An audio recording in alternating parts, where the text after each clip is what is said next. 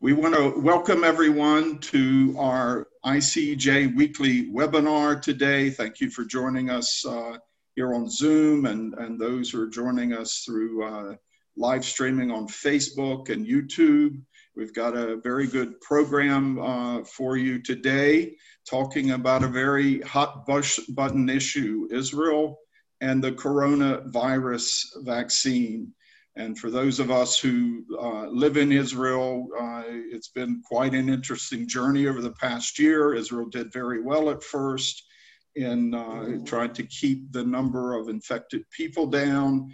Then we had a couple spikes. We've had 3 major shutdowns around the major Jewish holidays. And now the government has started a very ambitious rapid mass vaccination campaign that more than half the nation is now vaccinated, but it's with this new sort of RNA messenger vaccine developed by Pfizer and Moderna. And we want to answer some questions that I know a lot of Christians out there have about this vaccination program, the vaccine, why Israeli leaders decided to do this before it was fully tested as far as its short-term, long-term effects, and many other questions, some of the things that we're sort of seeing out there, get into some alarmist theories about how this was it was a real gamble. And so we want to turn to some Israelis we trust here, to give us their perspective on the vaccine, what the whole nation and they themselves, professionally, their families, those around them, the decisions they've gone through as far as getting the vaccine and all. And we're first very pleased, very honored to have Dr. Ze'ev Feldman, who is the Director of Pediatric Neosurgery at Safras Children's Hospital at the Sheba Medical Center down near Ramat Gan, Tel Aviv area. And he happens to be the president of ARAM, which is this association of state employed physicians in Israel, all the Israeli state doctors with the state health maintenance organizations. He's head of their professional association, also vice president of the Israel Medical Association.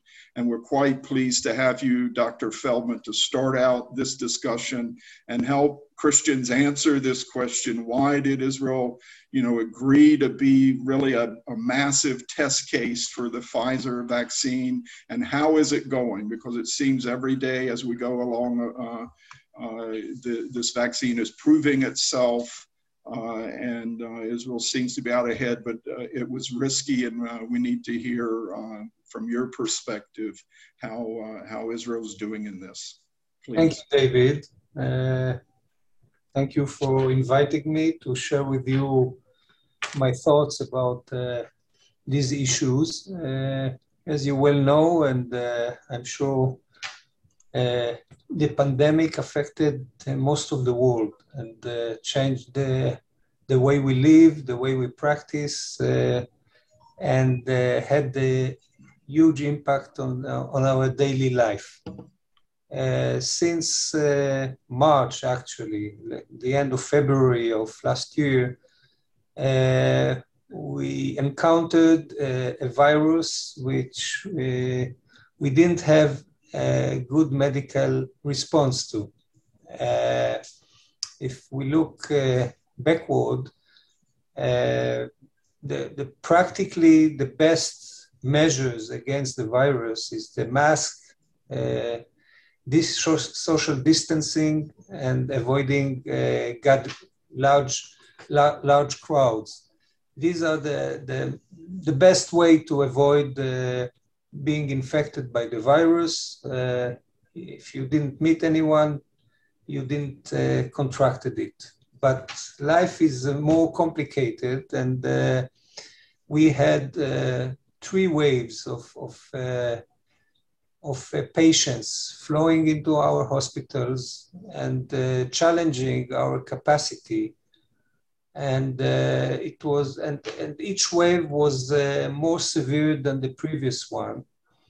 And it was very clear that unlike other places in the world with much more, let's say, discipline, Israel is not famous for our discipline and our following regulations. I'm looking astounded at Britain at this moment that in January they declared a very harsh lockdown when the disease was when they had over 60,000 daily patients going into hospitals, and as we will discuss, their immunization program is not as large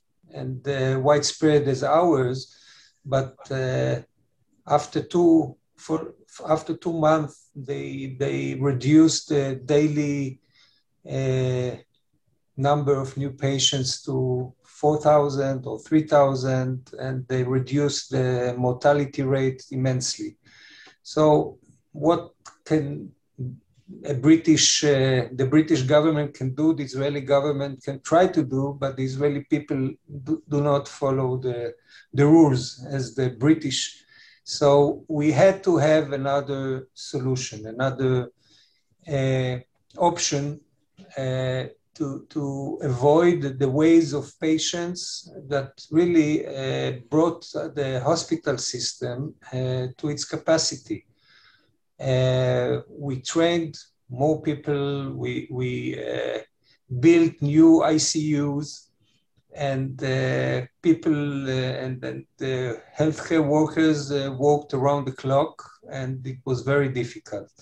So when the news of the vaccines arrived, it was very, very encouraging for us, and I think for the rest of the world. I think starting the last May and June last year, our health ministry administrators signed contracts with different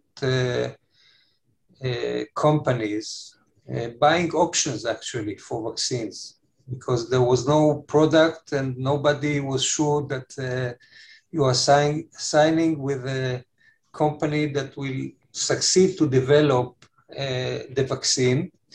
And we paid for a lot of money for the options. And when Pfizer and Moderna declared that their experiments were successful, and when the FDA approved the emergency use of their vaccines, I think the Israeli government was very quick to sign the contracts with both companies, Moderna and Pfizer. And we were fortunate to get the vaccines very quickly. You asked me several questions in your mail, and you asked me if it was a gamble.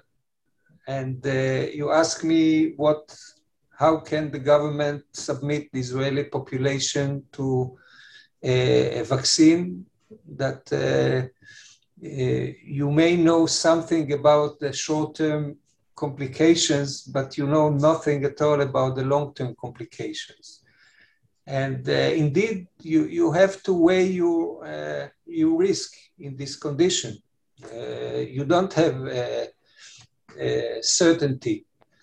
The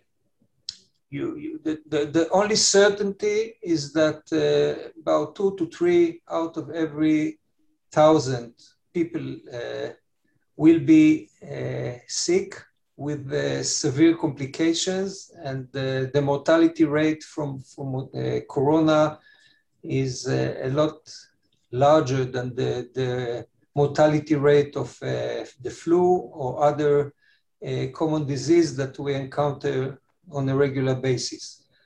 Even people who recover from corona have long-term effects.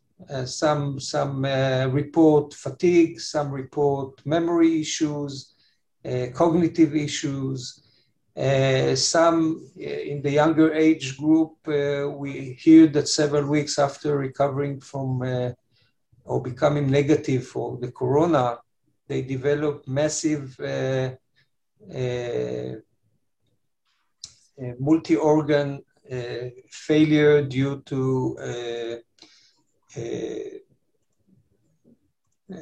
not infection, but I missed the word, but that affects the heart, the kidneys, and really risk their lives. And the first reports from Pfizer experiment were that the side effects, the short-term side effects, were minor. Very few people had major complications like temporary facial nerve palsy that mostly recovered. A lot of people reported pain in the site of injection, and some reported fever and muscle aches, complications that are manageable and acceptable in the world of vaccination.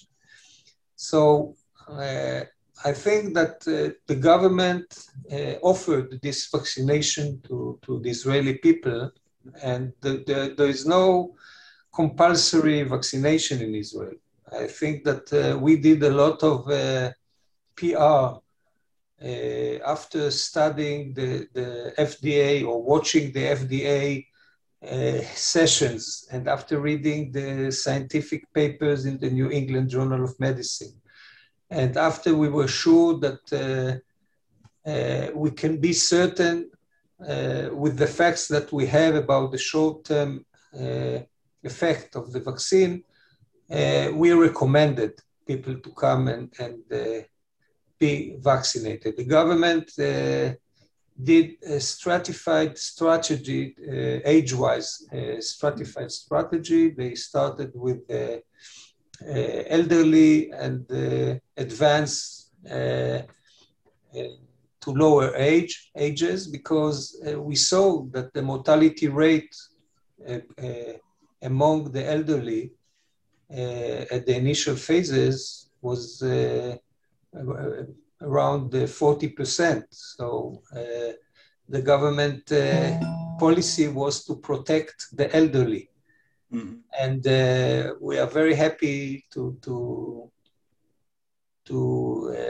report that over 85% of people older than 50 in Israel are vaccinated to date. And I will show you in my slides the effect that had on the disease and mortality. Okay, I can share those slides now. You want me to do that? Please do. Okay.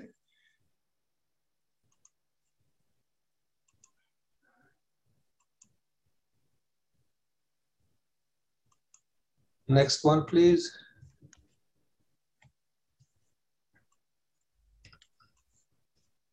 So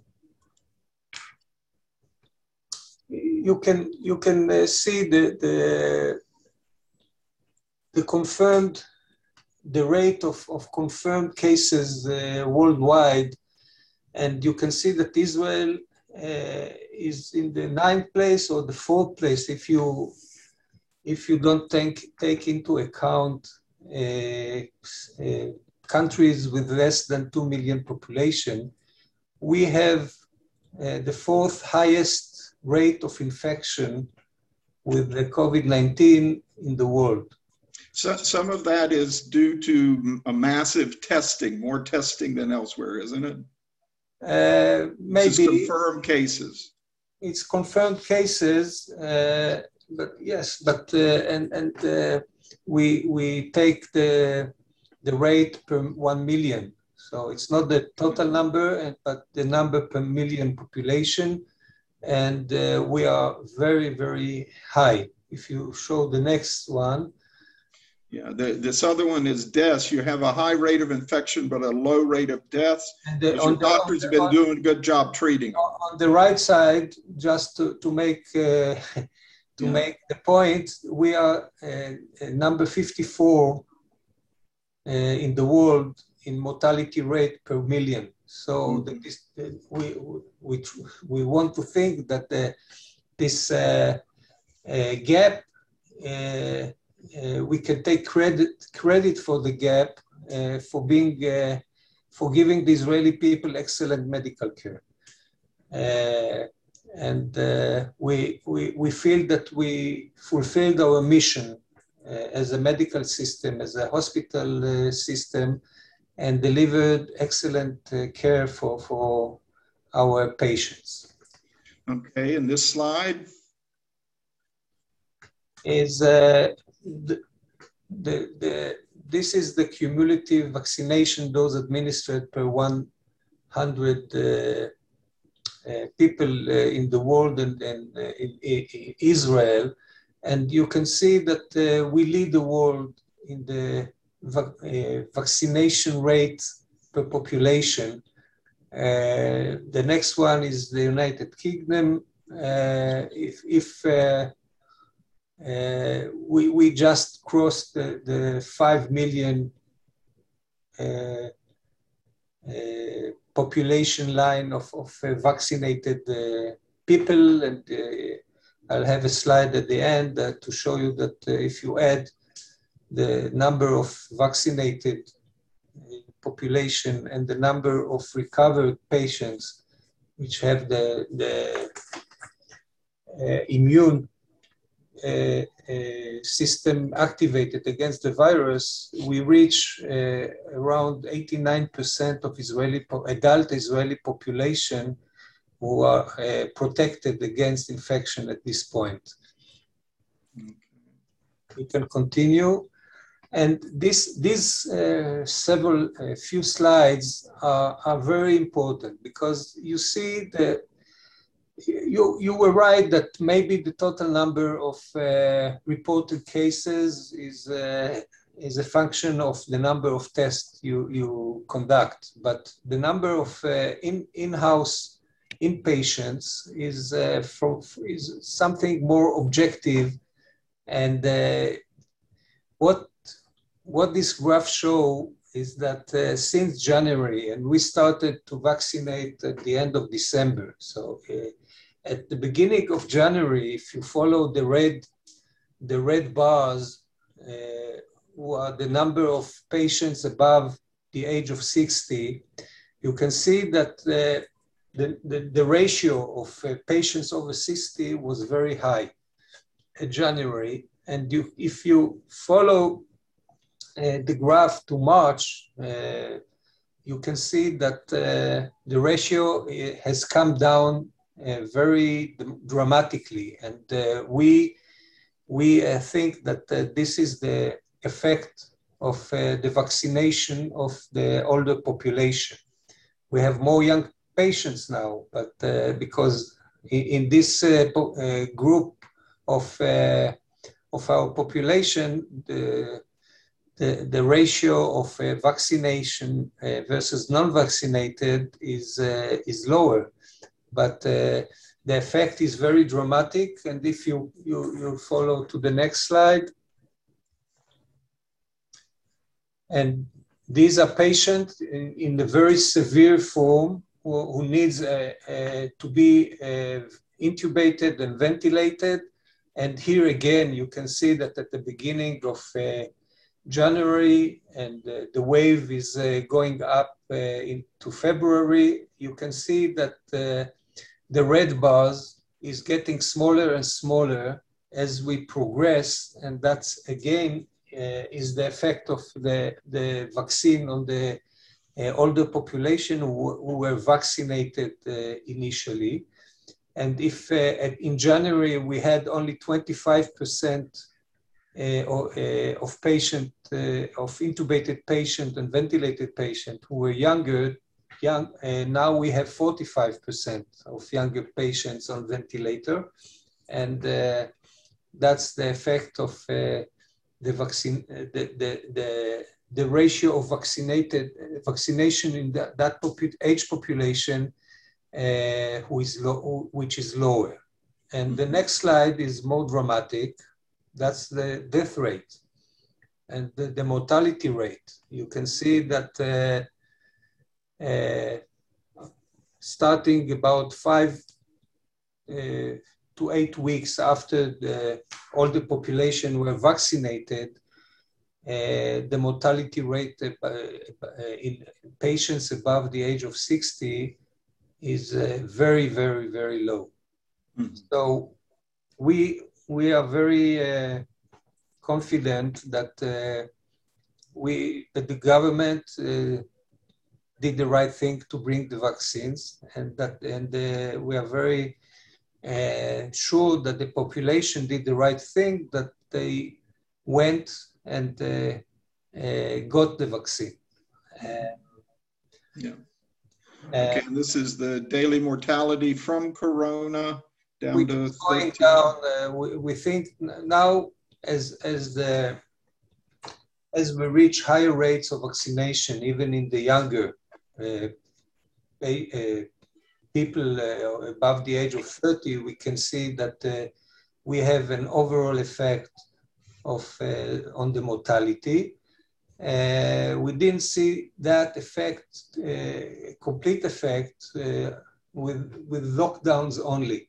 We believe that the added value of the vaccine is very dramatic. And this is my final slide to share with you. These are the actual numbers. Up to this moment, 5,072,725 Israelis were vaccinated, at least with the first dose. 769,932 recovered from corona and have antibodies and are protected to some extent. So if you reduce the number of children in Israel from the 9.3 million of our total population, we have 2.8 million children, and to take only the population above the age of 16, 89% of our population above 16 is currently protected by the vaccine. And as we speak, Pfizer just analyzed the results from Israel, and their number is that their vaccine is protecting 97% protection from symptomatic disease and 94% from asymptomatic disease, which is better than the initial experiment that was published back in December. And this means that the vaccine is protecting people. There's only 3% chance if you have the vaccine that you'll get it. Yeah. But that doesn't take into account any side effects. But you're saying the Israeli government had enough information at the start. We didn't have enough information.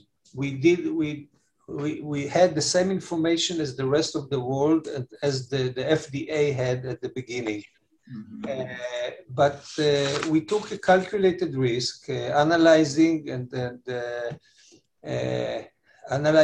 the risk from the disease versus the risk from the vaccine. And now there are over 62 million vaccinated people in the United States, over 22 million in Britain, 6 million in France, and 6 million in Germany. So you have very large numbers, and you don't hear of any major short-term complications, except those that were mentioned initially by Pfizer.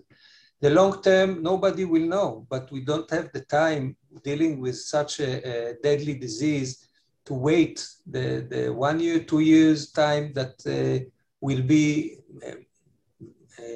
sure that there are no late effect of the vaccine. So definitely it's a calculated risk. And we took the risk, and I think the Israeli population is benefiting from it now. And I can tell you that from my point of view in the hospitals, the number of severe patients is going down. We closed several wards, corona wards. We closed several ICUs, and we are trying to get to normal care for other disease because they don't stop.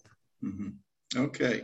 Look, we hope you can stay with us a little while. We'll get some more questions to you. We want to bring in our next guest, Calev Myers, but I just have one question for you. People who are going in to receive the vaccine, is there any screening as far as asking questions about possible vulnerabilities to side effects, like people with autoimmune disease, or are just Israelis going in and saying, here, shoot me? No. People with allergies, we had special sessions with allergy specialists present when people with allergies were given the vaccine. People with severe disease and autoimmune disease, the physicians had to clear them for the vaccine, and not everybody was vaccinated due to those restrictions. So it was very completely a process that safety was one of the highlights of before our eyes. Okay. All right. We want to thank you for being with us. Hope you can stay some more, have some more input here. We got before I introduce Calev, we got a good audience today.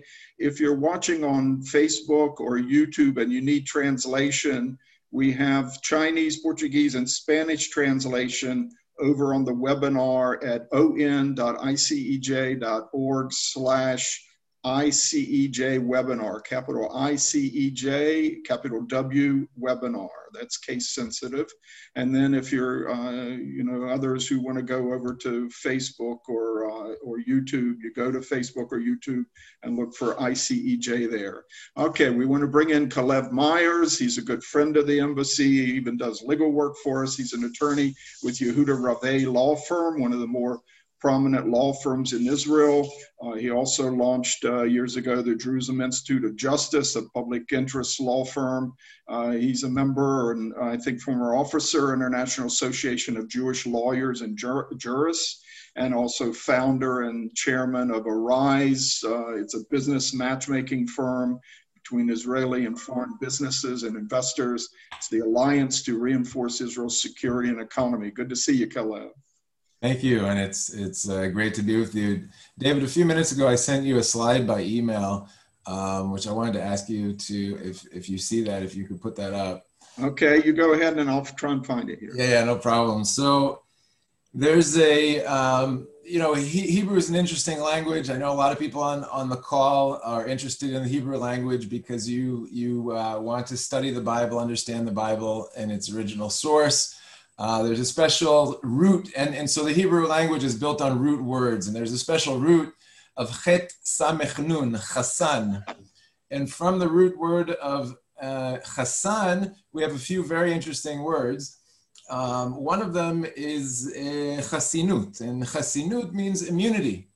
And so it would refer both to medical immunity, but also to legal or political immunity. In many countries in the world, the state leaders have chasinut. They have immunity against criminal trials if they're acting as prime minister or president. Our prime minister, Benjamin Netanyahu, wish he had chasinut, but he doesn't. In our political system, you can be under an active criminal trial when you're president or when you're prime minister. And unfortunately, our prime minister is undergoing 3 criminal trials right now. And he would like to put together a strong enough coalition to change the system so that you would not be able to, so that he would have chasinut. You wouldn't be able to try an acting prime minister. But this is very connected to vaccination too, because the word vaccine in Hebrew or vaccination is chisunim. It's from the same root chasan. And so I do believe that one of the reasons that our prime minister is pushing the chisunim to get everybody vaccinated as quickly as possible is because we have upcoming elections, and he liked to do very well in that, so he could create some immunity for himself legally. That's probably part of his considerations. I don't want to be completely cynical because I do believe that he also wants to try to protect the health of the Israeli people. But I think there are definitely other considerations that have come to play in Israel. However, I believe. Calev, I can't put up the slide because it may be that it's in Hebrew or something. Okay, no problem. I just wanted to show those words, the root word chasan. Okay. As an Israeli citizen, I would say even if our prime minister had part of his considerations were connected to his own political interests, and he wanted to have a great success with the immunization, so he went and he was one of the earliest leaders to negotiate option deals with Pfizer and Moderna. And then he signed on a deal basically to make the public of Israel a testing laboratory for Pfizer to a certain extent by giving information regarding certain side effects and the successes and failures and percentages of the effectivity of the vaccination. And through that, he was able to be an early bird, to really catch a large number, pretty much enough to create herd vaccination for our whole public. He's also negotiating a deal. He's trying to negotiate a deal for Pfizer to open up a factory in Israel so that if different variants or mutations in the future would necessitate a follow-up vaccination, those would be able to be created locally and produced locally for quicker distribution. Until now, all of the vaccines have been imported, which creates certain issues because the Pfizer vaccine has to be at a very low temperature, and I don't want to go on that rabbit trail. But I would say that even if some political considerations affected the policy of running forward and vaccinating our public as quick as possible, I, as an Israeli citizen, am happy that happened, because I'm happy that our country is one of the more vaccinated countries in the world, and now things are starting to open up. I just want to share one other statistic. I think Dr. Feldman's slides were excellent and very interesting. There's one other statistic which is regarding the contagion ratio, or the ratio at which this is moving from person to person right now. And every other time that we had these lockdowns and then we opened up the market after the lockdown, the contagion ratio would go up. The contagion ratio is the amount of people that on average get sick from one person who is sick. And this is the first time that now we are opening up this last lockdown and the contagion ratio is going down instead of going up. And that's clearly because of the vaccination. Right now, the contagion ratio in Israel is 0.85, which means theoretically, if 100 people are sick, 85 people will get sick from them. But it's dropping every day now because of the vaccination, which I think is good. Just two more points. One, as a lawyer who not only do I represent the International Christian Embassy of Jerusalem, but also many churches and synagogues and houses of worship. I know many Christians around the world may be interested to know, what are going to be the limitations on houses of worship based on the current Israeli policy as far as accessibility to worship services. And so the rule today, and again, this is changing from week to week and from day to day with government decisions. I can tell you what the situation is today, which is within a house of worship, you have two options. According to the first option, if you do not use what we call the green passport, and so it's just a normal house of worship that you're not checking anybody at the door, you can either have 20 people praying together, worshiping together in a closed space, or 50 people in an open space, in an open air facility. That's if you're not implementing the policy of what we call the green passport. So 20 people in a closed space, 50 people in an open space. If you want to check people at the door and see that they've been vaccinated, which is the green passport policy, then you're able to have more people in your meeting. First of all, you need to, the government doesn't force you to do that as a house of worship. But actually, in order to do that, you have to register with your local municipality so that they know that you're a house of worship that's doing that. But once you're checking the green passports at the door, then you can have up to 50% of your occupancy. So if you have a room that seats 100 people, you can seat 50 people, etc. And there's a few more rules that it's up to one person per every 7 square meters. And in any case, no more than 500 people. So if you're in a big stadium and it's, you know, a house of worship, by the way, it's the same rules right now for other cultural events, music concerts, and so on and so forth. It's up to 500 people. So this is the way that Israel is trying to balance the very, I would say, gentle situation between wanting to preserve freedom of worship and basic human rights and civil rights so that everybody can you go to their synagogue or their church or their mosque, but at the same time trying to protect people from the disease. I was also asked in an email from David, just my thought process as an Israeli citizen, should I get vaccinated, shouldn't I, should my family get vaccinated, etc. For me, I would say, I look at it as any medical treatment in my life. You always have your risks and your benefits. So, you know, when you take aspirin or Tylenol, if you actually look at the potential side effects there are potential risks to anything you do. And so you have to say, okay, is the benefit from this worth it for the risks? And so there was a risk here that there isn't data regarding long-term effects of the vaccine, etc. To me, it seemed like that risk was small enough that the benefit was greater than the risk. The benefit being me not getting sick and perhaps bringing sickness to family members that have pre-existing medical conditions or are very old and are in a precarious situation. My father-in-law, who I love very much and lives right next door to us, and Aryeh Bar David, many people know him, he's pretty well-known Bible teacher. He's an impossible guy I mean, I guess he kept the lockdown rules as much as possible, but he didn't like them. So once in a while we would get surprise visits. But he has issues with diabetes. And so, you know, diabetics were hit the hardest of any pre-existing medical category. As far as what I've read, 25% of the people who died in the first months of the pandemic, the pre-existing medical condition, were diabetics. And so I God forbid, wouldn't want to be the reason that my father-in-law would suffer as seriously. So for me, the benefits at a very personal level outweighed the potential risks.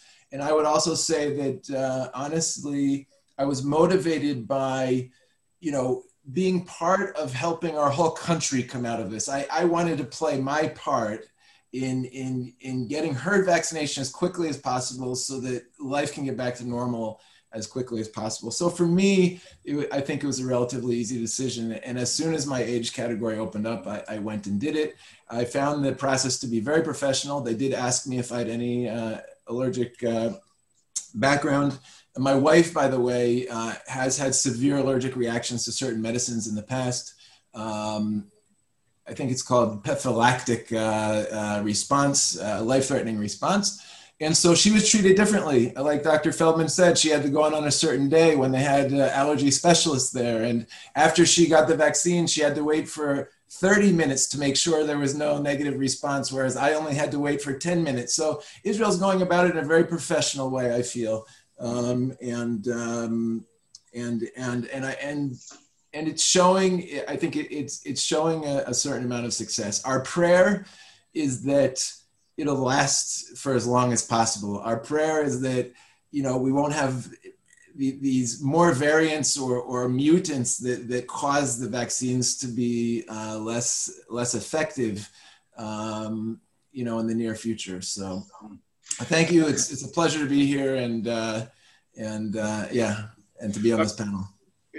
Calev, when you talk about the green passport, though, you're just talking about when you go in and get vaccinated, they'll send you something for your mobile phone, and you just show that at the door. It's not like something put in your actual passport, like a yellow passport. That's right. That's right. You can either download an app to your smartphone, and then you have a certificate, a digital certificate with a barcode that can be scanned at the entrance to places that want to check at the door. They also send to your email, and it looks exactly like that. Thank you, Dr. Feldman. They also send you your email document that can be printed out and, you know, put in your wallet that can also be used. We have a big question as to the extent to which other countries will recognize this for Israelis who want to travel abroad. But right now it's just being implemented regarding the opening of public facilities in Israel. Yeah, I want to go back with a question to you about, say, the political motivations of Prime Minister Netanyahu. It just seemed like nearly the whole senior leadership in Israel, at least those who would be his biggest political rivals, every one of them seemed to agree with this vaccination program, with the prime minister's response. There were certain disagreements. Bennett said we got to have the army more involved, things like this. But on the vaccination program, it seems like everyone is trying to out pro-vaccine the next guy. And there's really, if it was a mistake or blunder, no one is trying to take any advantage of that issue to try and bring down Netanyahu. So it seems there's a consensus among the political and the medical professions here, the political field and the medical profession, that this was the way to go, and so far it's working.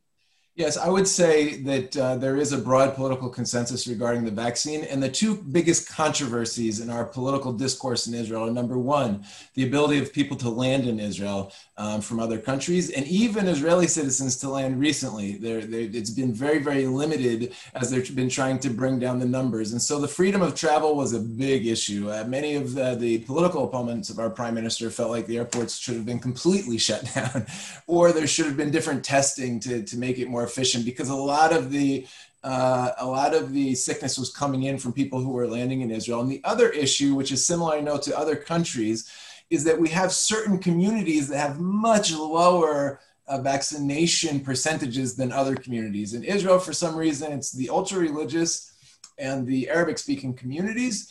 I think there are two reasons for that, probably. Number one, I think there's probably a lower general trust of government policy in both of those crowds for reasons that are too complicated to go into.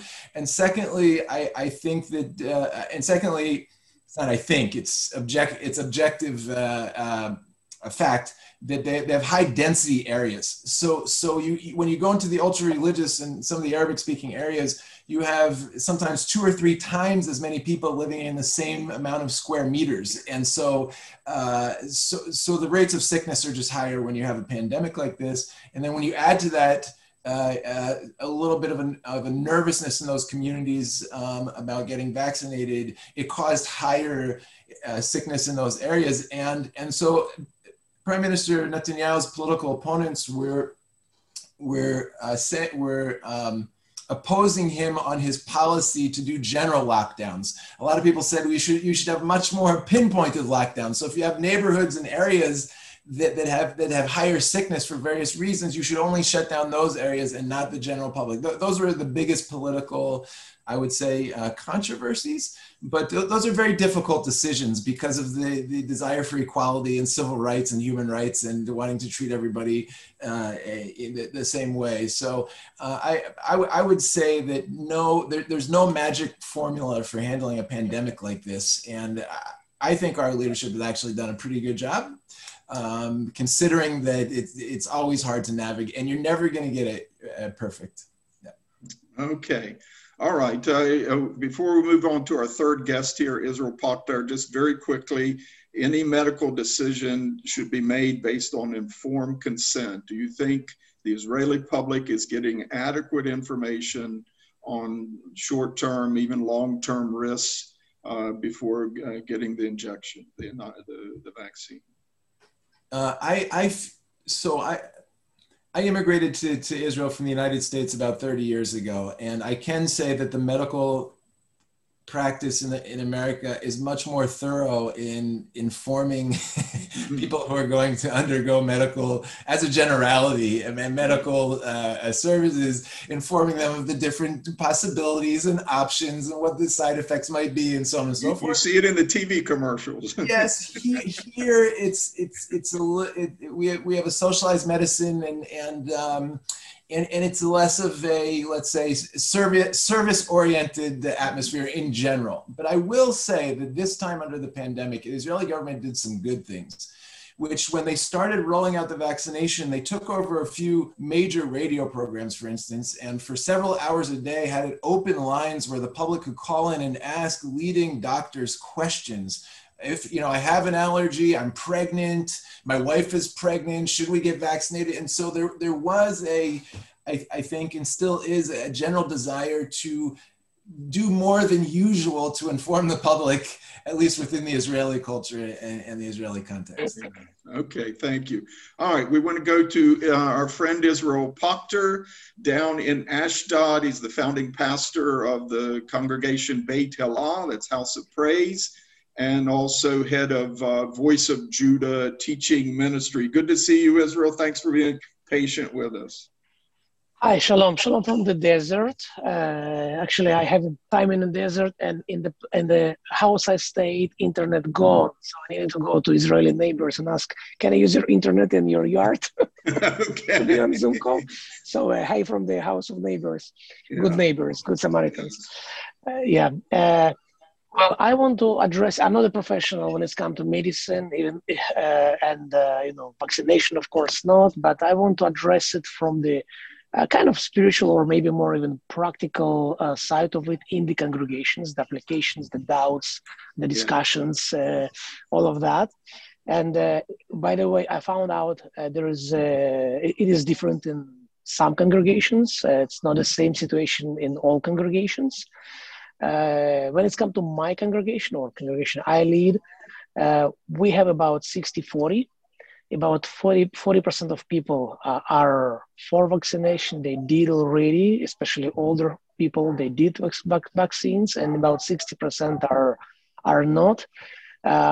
Praise God, I'm happy to see there's no fight, no no hatred and no confrontations, but people are respecting each other's decisions, and it's kind of in a good spirit. That gives me joy, because sometimes, when I see different blogs and when people sharing their ideas, there is also fights and because of differences, but somehow we have peaceful situation with even different opinions.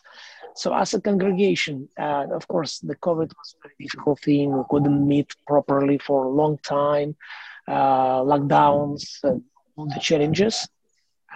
Now it's changed little by little, but actually I would say most of the people, they are waiting. They're just not in a hurry.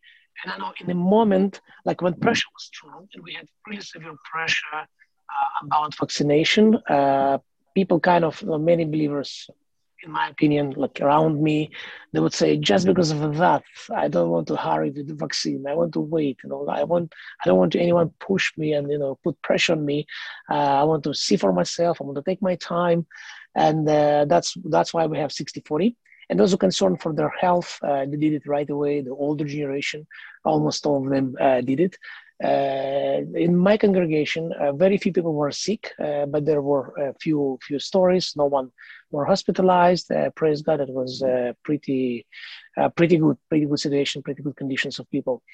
But so 60-40, that's the situation now. And I think the moment when people will see more benefits of the vaccine, not the control, not the pressure, but just conversations or even benefits. Like one of the things that I think what will change situation with my friends, it's actually flights. I think in the moment everyone could fly after vaccine, more people will go and do that. And like Calev Myers said, they will probably measure the risks and the benefits, and probably that will be another critical point of change.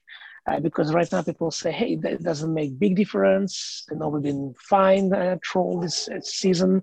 We haven't had sick, and that's why many waiting, just waiting and looking for more benefits. And I think it's coming. It looks like a general situation in Israel is coming. So I'm sure we're going to have more and more people vaccinated. Some people are standing on stronger principles. They have their own reasons. I don't want to go to that, but as a congregation, we decided not to do divisions or we won't make decisions as leadership. Who can worship with us, who cannot, so we cannot go for green passport.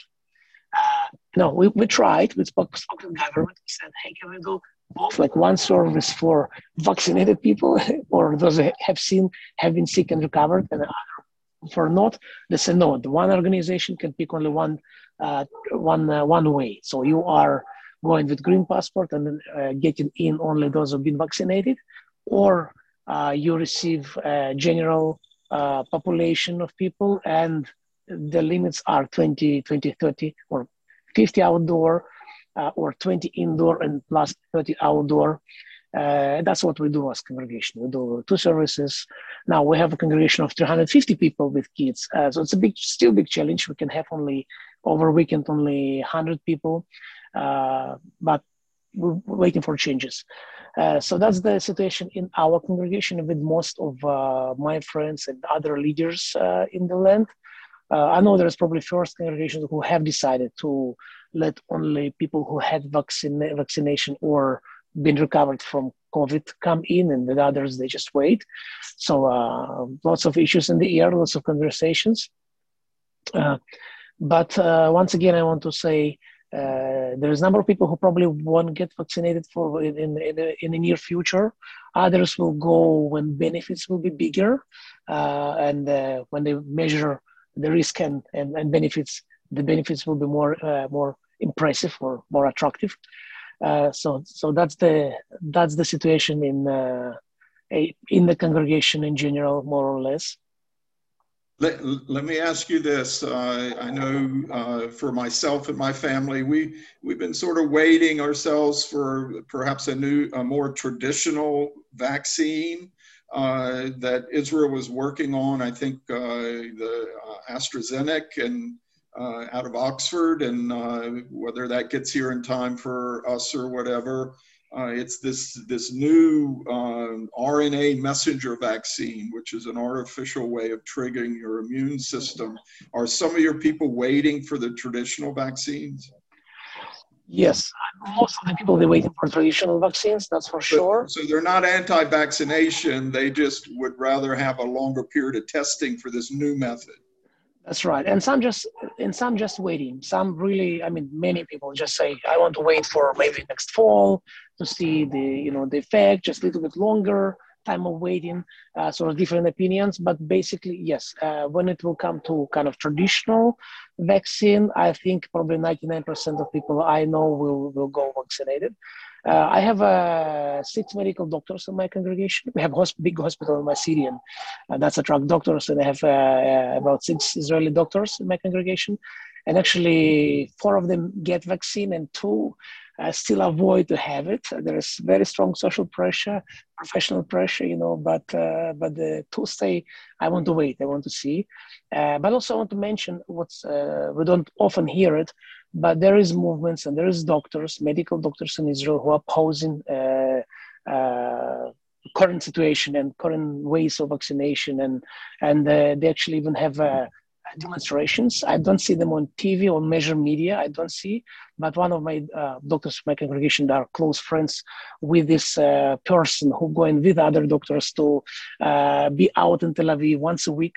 So there is voices. It's not mainstream, of course. It's a minority, but there is voices who are saying, hey, don't hurry, wait. And surely all of us have heard radical voices, and don't want to even go there. Of course, in every issue you will find radical people, but I think I'm focusing on reasonable people, who have their opinion, who are just keeping their side and talking about what they have without pressure, without fighting, but just in good spirit. So we do have different voices, and I think it's also important to share with the world. The mainstream, yes, obviously, Dr. Feldman and Calev share what's going on in Israel. I agree 100% with this description and graphs and all of it. But yes, there's other voices as well. They're minority. And then many just waiting. And once again, but I really see when flights will come up and when more openness will come up, we will see more people who are going to vaccinate it. And I don't know if just traditional vaccine will come, then probably all people I know will go to vaccinate it. So that's what I see in my area of influence. And I think a lot of Christians out there are sort of hearing reports that Israel is compelling everyone to get the vaccine, which it's not compulsory from the government. There is a little pressure. There's, societal pressure. I go to the dentist, I go to here or there, and the first thing, it's kind of like the way you used to talk about the weather, nice weather. The first thing they'll ask you is, have you got the vaccine? And you sort of tell them you're waiting and whatever, but it's it's a little pressure, but it's not compulsion. Is this true? Mm-hmm. And that's true. I mean, there were some stories, but actually, Israeli government and even media addressed it very well. Some people, even those who are did vaccination, they for vaccination, but they've been not very clearly saying on TV, explaining what the mayor of Ramle said or what the mayor in another city said. It's not right. I want to know. I mean, we advise you to go and be vaccinated, but that's the legal line. And so they did pretty good job of explanation and slowing down extreme pressure. Mm-hmm. And right now, actually, what I see, there's some young people getting vaccines more and more because Israeli throwing parties. I mean, in my city, downtown Ashdod, we have parties, and everyone who going to get vaccine, they're going to have pizzas and even alcohol drinks. They're really two celebrations. So I see more and more people. But in my opinion, I said actually I like it more than just pressure. Like you have to or. And by the way, there is some fields. I have like tour guides who study in university. I mean, going to be tour guides, and some other guys who studied in university. They couldn't continue with their course if they wouldn't do vaccine. So they've been kind of forced. I mean, they still have choice, but they didn't want to lose and quit, so they went and vaccinated with because of the benefits, So it is going to limit your choices some, but you still have the choice not to get it. You're not forced to get it. We're having to say farewell to Calev Myers. He has something coming up right at 5 o'clock. So we thank you again, Calev, for joining us. Dr. Feldman, are you able to take a question or two? Are you still with us? I'm still here. A question or two. I'll be able to stick around. Okay.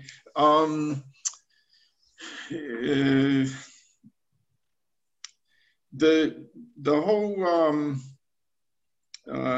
question of the Moderna and Pfizer vaccines. How long have these RNA messenger vaccines and this research in it? I understand it's been going on for about 25 years. So there is some already medical data on these types of ways of artificially manipulating your immune system to trigger it to defend against diseases, correct? It's been done in other certain diseases and all?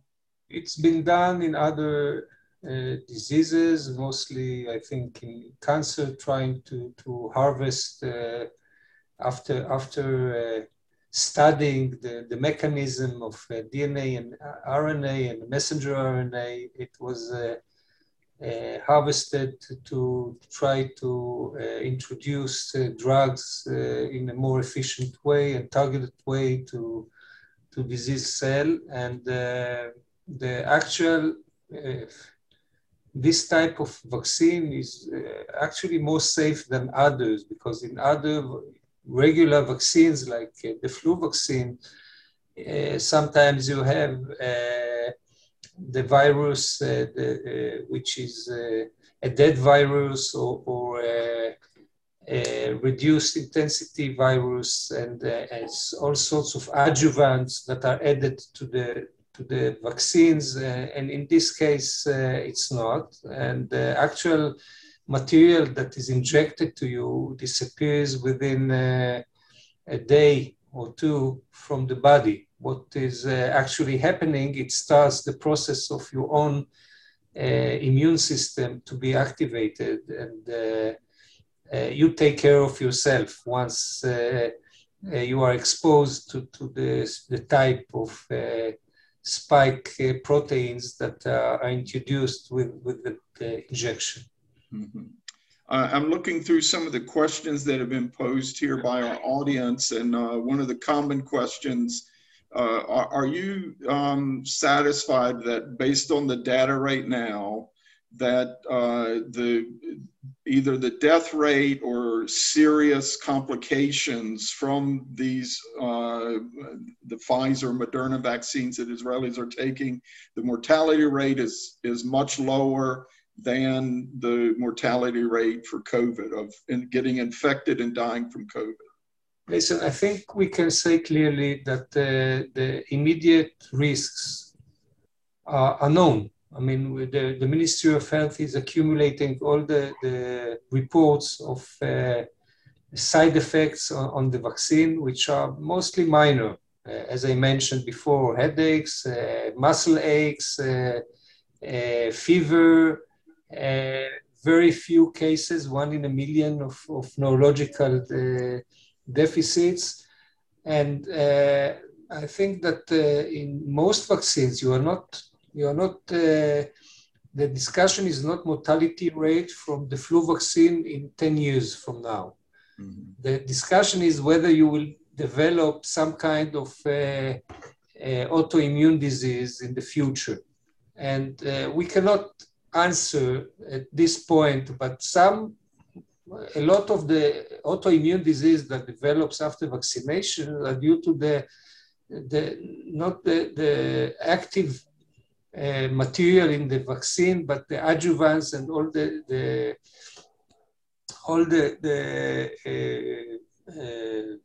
materials that are added to the active vaccine, and here you don't have them. So the risk is lower. There's no doubt that we are dealing with risk management and calculated risk. And if you have, as I mentioned in my talk, a death of a risk of mortality of 2 to 3 to 1,000, as opposed to a risk of late complication of 1 to a million, I think everyone has the autonomy to decide which way he would like to go. And I think 89% of the adult Israeli population have shown that they are making this decision towards taking avoiding the mortality, the immediate mortality and the immediate morbidity from the coronavirus, and take their trust to the vaccine, which is up till now proves its effectiveness and its safety. Okay. There are also different reports and rumors out there, and people are asking about it, that these RNA messengers, this vaccine, that it can alter your DNA, and is that the case? Altered in the sense that you pass on an alteration to your children? This messenger RNA does not enter the cell, does not have any interactions with your DNA. I think it's is something that doesn't happen, and it interacts with your muscle cells. It activates them to start the production of antibodies to the protein on the surface of the virus, and that's what it does. Mm. For my limited knowledge, I think biomedical science is sort of heading in that direction where they will be able to alter human DNA, gene editing, and things like this. Some of this is already here, but this RNA messenger is not doing that. This messenger RNA does not do it. It's not the case. In some genetic diseases, you want to change the DNA and to cure people. Yes. You have, but this is not the case, and we should not we should not mix the facts with dealing with rare genetic diseases and the capabilities that we have, and dealing with this cure for a pandemic, which beside the benefits to our health and avoiding disease, it may bring our society to normal function. This is the added value of herd immunity, and I hope we are heading there. And these RNA messengers from this vaccine, it goes in and it triggers and it's an artificial messenger, but it triggers something in your immune system to produce the spike proteins, that you can do it through a more natural traditional vaccine. But does that messenger then just dissipate, or is it staying in your body? It doesn't stay in the body for more than a day or two. But it trains your immune system that to produce a certain protein that if you then got COVID-19, it would automatically know how to respond. That's what it does. It imitates the spike protein that is on the surface of the virus. And once the body is producing this spike protein, which is a very small number of the proteins that are on the virus, the immune system is engaged and starts to produce the antibodies against it. Okay, I want to thank you for your time. I'll go back to Israel Pochtar for another question. I will leave you. Thank you for Dr. Feldman. Toda rabah rabah. Thank you very much. Israel Pochtar. Yeah, this brings up, the point that, we humans, we have immune systems, and it's a good occasion, at times like these, we really have to thank God that we are fearfully and wonderfully made, that he built in an immune system. And so much of medical profession, even Jesus said, go to the doctor, go to the doctor. Doctors are trying to work with that built-in self-defense mechanism in our bodies. We have self-healing properties, and so much of medicine is trying to work with this. And so it looks like, these RNA messengers, it's a new way of doing it. Seems like an artificial way, but in the end, it looks like it's doing something to help what God put in us react to these diseases. And, that is something we have to thank God for the way he made us to fend off these things. It's amazing. I want to ask you, we also are seeing conspiracy theories that there's something sinister or apocalyptic almost, and that Israel is really out ahead of the rest of the world, but it's like accelerated us into the prophetic and end times and whatever. And do you sense anything about this yourself, your own discernment in the Lord? Or is this just a pandemic that you got to make medical decisions, risk calculations in your own family? Nothing sinister here? Surely we know, we understand, and I speak about most of the leaders in Israel I'm talking with. that it is not only a pandemic, but it's another step in the history of humanity, in the next step in our history, and next step forward systems that we can read in the book of Revelation, system of full control, that's for sure. And once again, it's not the vaccine, it's not the this pandemic, but generally what this pandemic brought, besides of fear and political influence, because in many countries, as well as in Israel, as Calev well explained, it's also become political in addition to all the other challenges.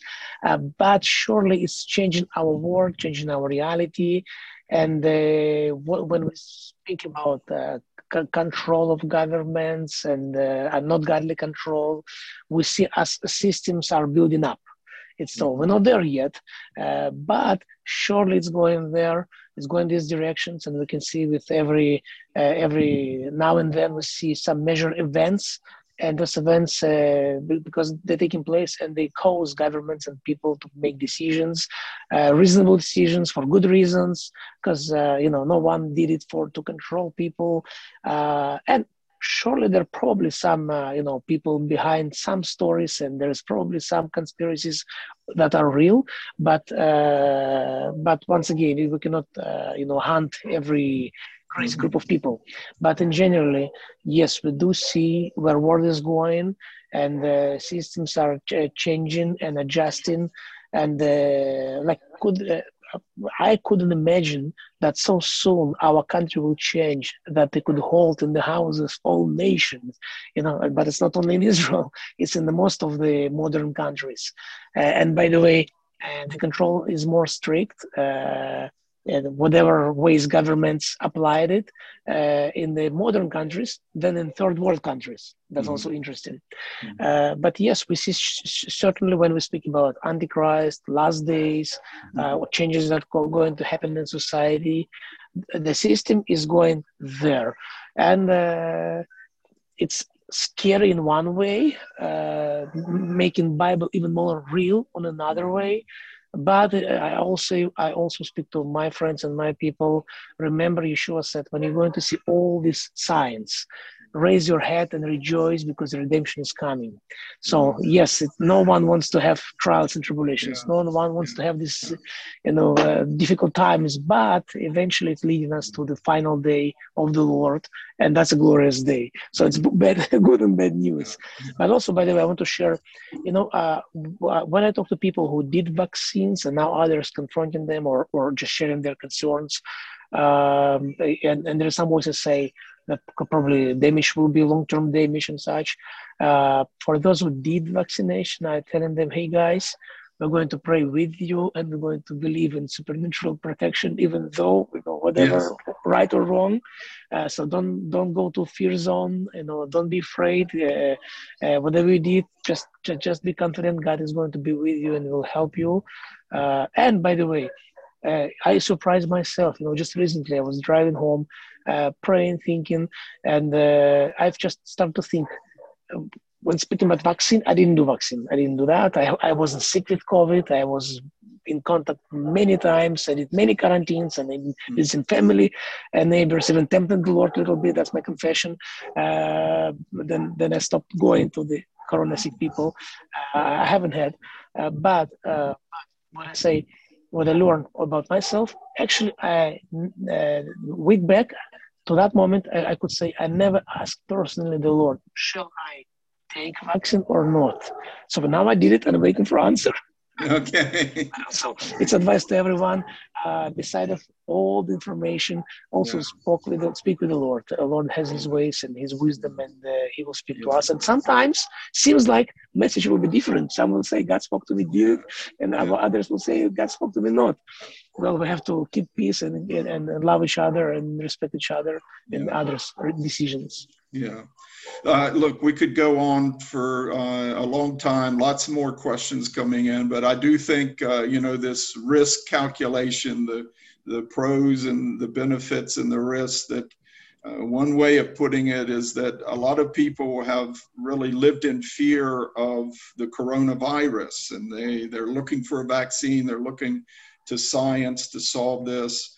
But I'd have to say there are a lot of Christians who are living in fear of vaccines, and we should not be afraid of either. We should fear God alone, who made our bodies, gave us these self-healing properties. And as you say, ask the Lord, what should I do, and not judge anyone one way or the other. And if Israel, made a mistake here or whatever, it's a little too late to go saying you did this. It's like you're saying you're praying for those who got the vaccine, that there'd be no long-term side effects. And that's what we want to encourage Christians to do now. Israel took a great risk, and let's keep them in prayer that this pays off. And every day that the Israelis are going along, the numbers are going down. There's not many, we're not seeing a lot of side effects. It looks like it's paying off every day that you go by. It's proving itself to where you might feel more and more comfortable with getting this, or still waiting for a traditional vaccine, or you have the right, if you don't want a vaccine at all, no one can force you to do it. And it's not really happening in Israel. There's societal pressure, but you're not forced. And so we just want to pray for you, Israel Pochtar, for your congregation, your family, for all Israelis right now, that the Lord would watch over this nation. He watches this nation, and he neither slumbers nor sleeps. And Israel, got out ahead of the rest of the world on this, took a calculated decision to go ahead and go with this. And Lord, we pray that it does pay off, whether we think it's a mistake or not. We hold this people up to you now. And if they're showing that this is safe and all, let the world understand that and see that and come to appreciate it.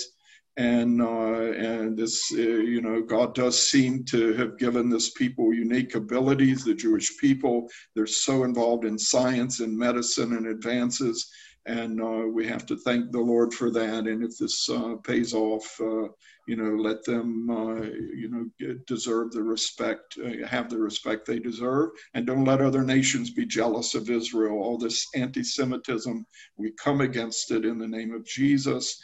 Where people are calling this the Jew flu and blaming the Jews for it or for exploiting it in any way. Israel faced the same decisions as everyone else.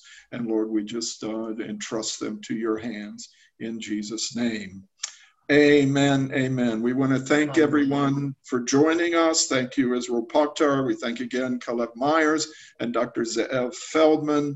And we want to invite you to join us again next Thursday, 4 o'clock, this same time slot for next week's ICEJ weekly webinar. And I think we're going to be discussing the upcoming Israeli elections. And that reminds me, we're going to bring in Gil Hoffman, probably the chief political correspondent for the Jerusalem Post. He's always informative and entertaining, talk about Israeli politics, and we'll have some other guests talking about the upcoming elections in Israel. A current affairs webinar next week here on the ICEJ webinar.